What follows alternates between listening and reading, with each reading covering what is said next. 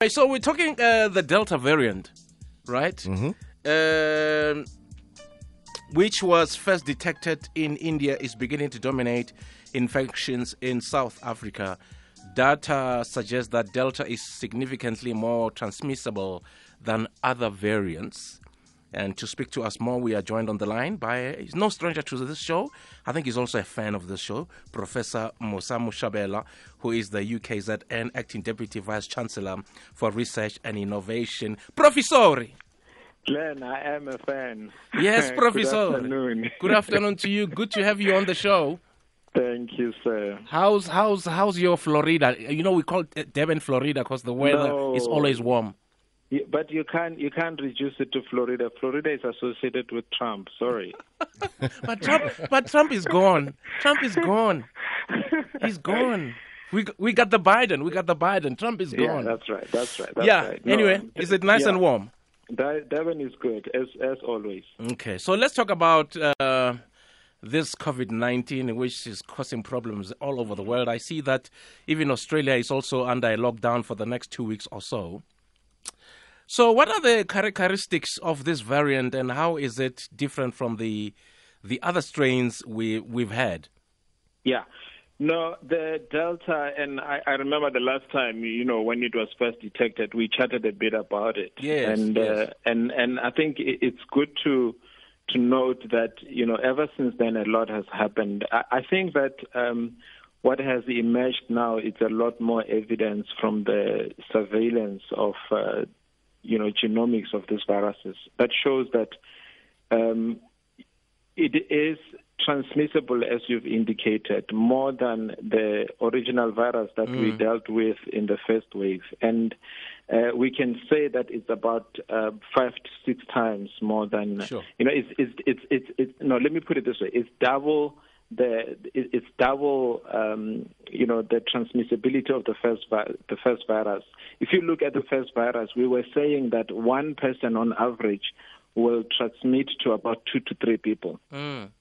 And then for the beta, we estimated that one person on average will transmit to about 3 to 4 people. Yes. This is for the second wave now. Now, for this third wave, the Delta, we are saying that, one person will transmit to about 5 to 6 people. Sure. And generally, we know that the viruses will mutate. And usually when they mutate, they become more transmissible but less virulent, less aggressive. Okay. So, but the problem we are having here is that we're having a more transmissible virus, but it is still causing a lot of disease. The sheer numbers are way too much for us to cope with. So, but we do know that the virus that we had in the second wave, the beta virus, it is still a serious virus because that is the one that has been shown to escape vaccine immunity. This one is not very strong in terms of escaping vaccine immunity. So we expect that the vaccines that we have that have been shown to work against the beta variant will work against this one. So we are comfortable about that. Okay.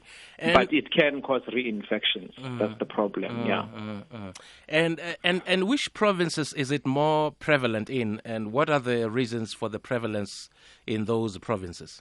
If I tell you that, you might just want to change provinces. I won't. I won't.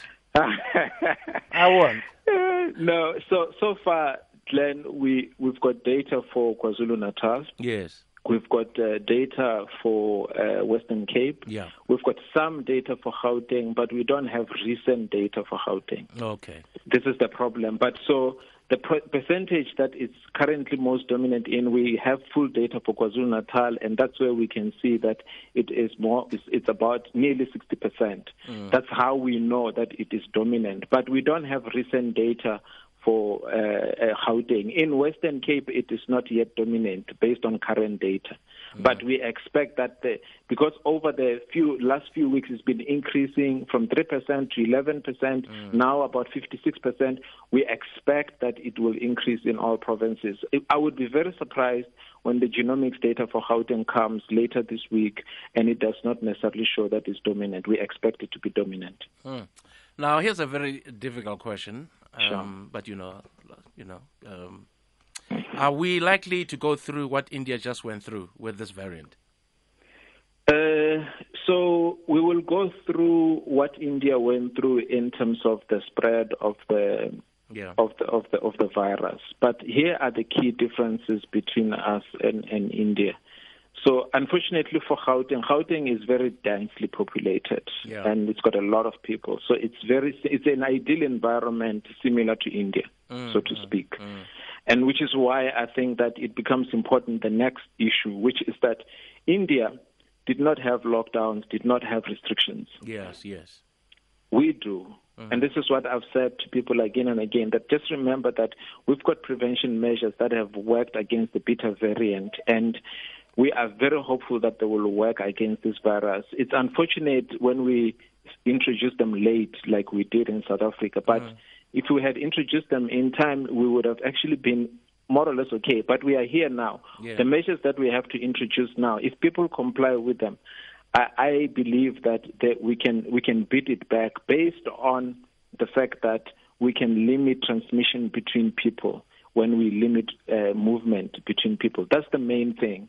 And that's the only way to beat it. If we don't do that, it will just spread. And if it spreads, we'll have a lot of people. So it's important then that we basically limit people, and then what we will do is we'll allow the immunity to grow in the population as the population get used to it, and then we'll start to kind of push it back. I think that we have to think of it more in terms of, yes, it's transmissible, yes, it can create a situation like India, but India did not introduce restrictions and prevention measures. We do have those. Excellent, Professor, and I hope next time when we chat, we'll talk about the history of this COVID, and hopefully things will be normal again when we chat to you. Hopefully. Thanks so much, Lenzito. Much appreciated. All right, have a lovely day. You too, bye. There you go. Professor Mosa Moshabela, the UKZN Acting Deputy Vice-Chancellor for Research and Innovation.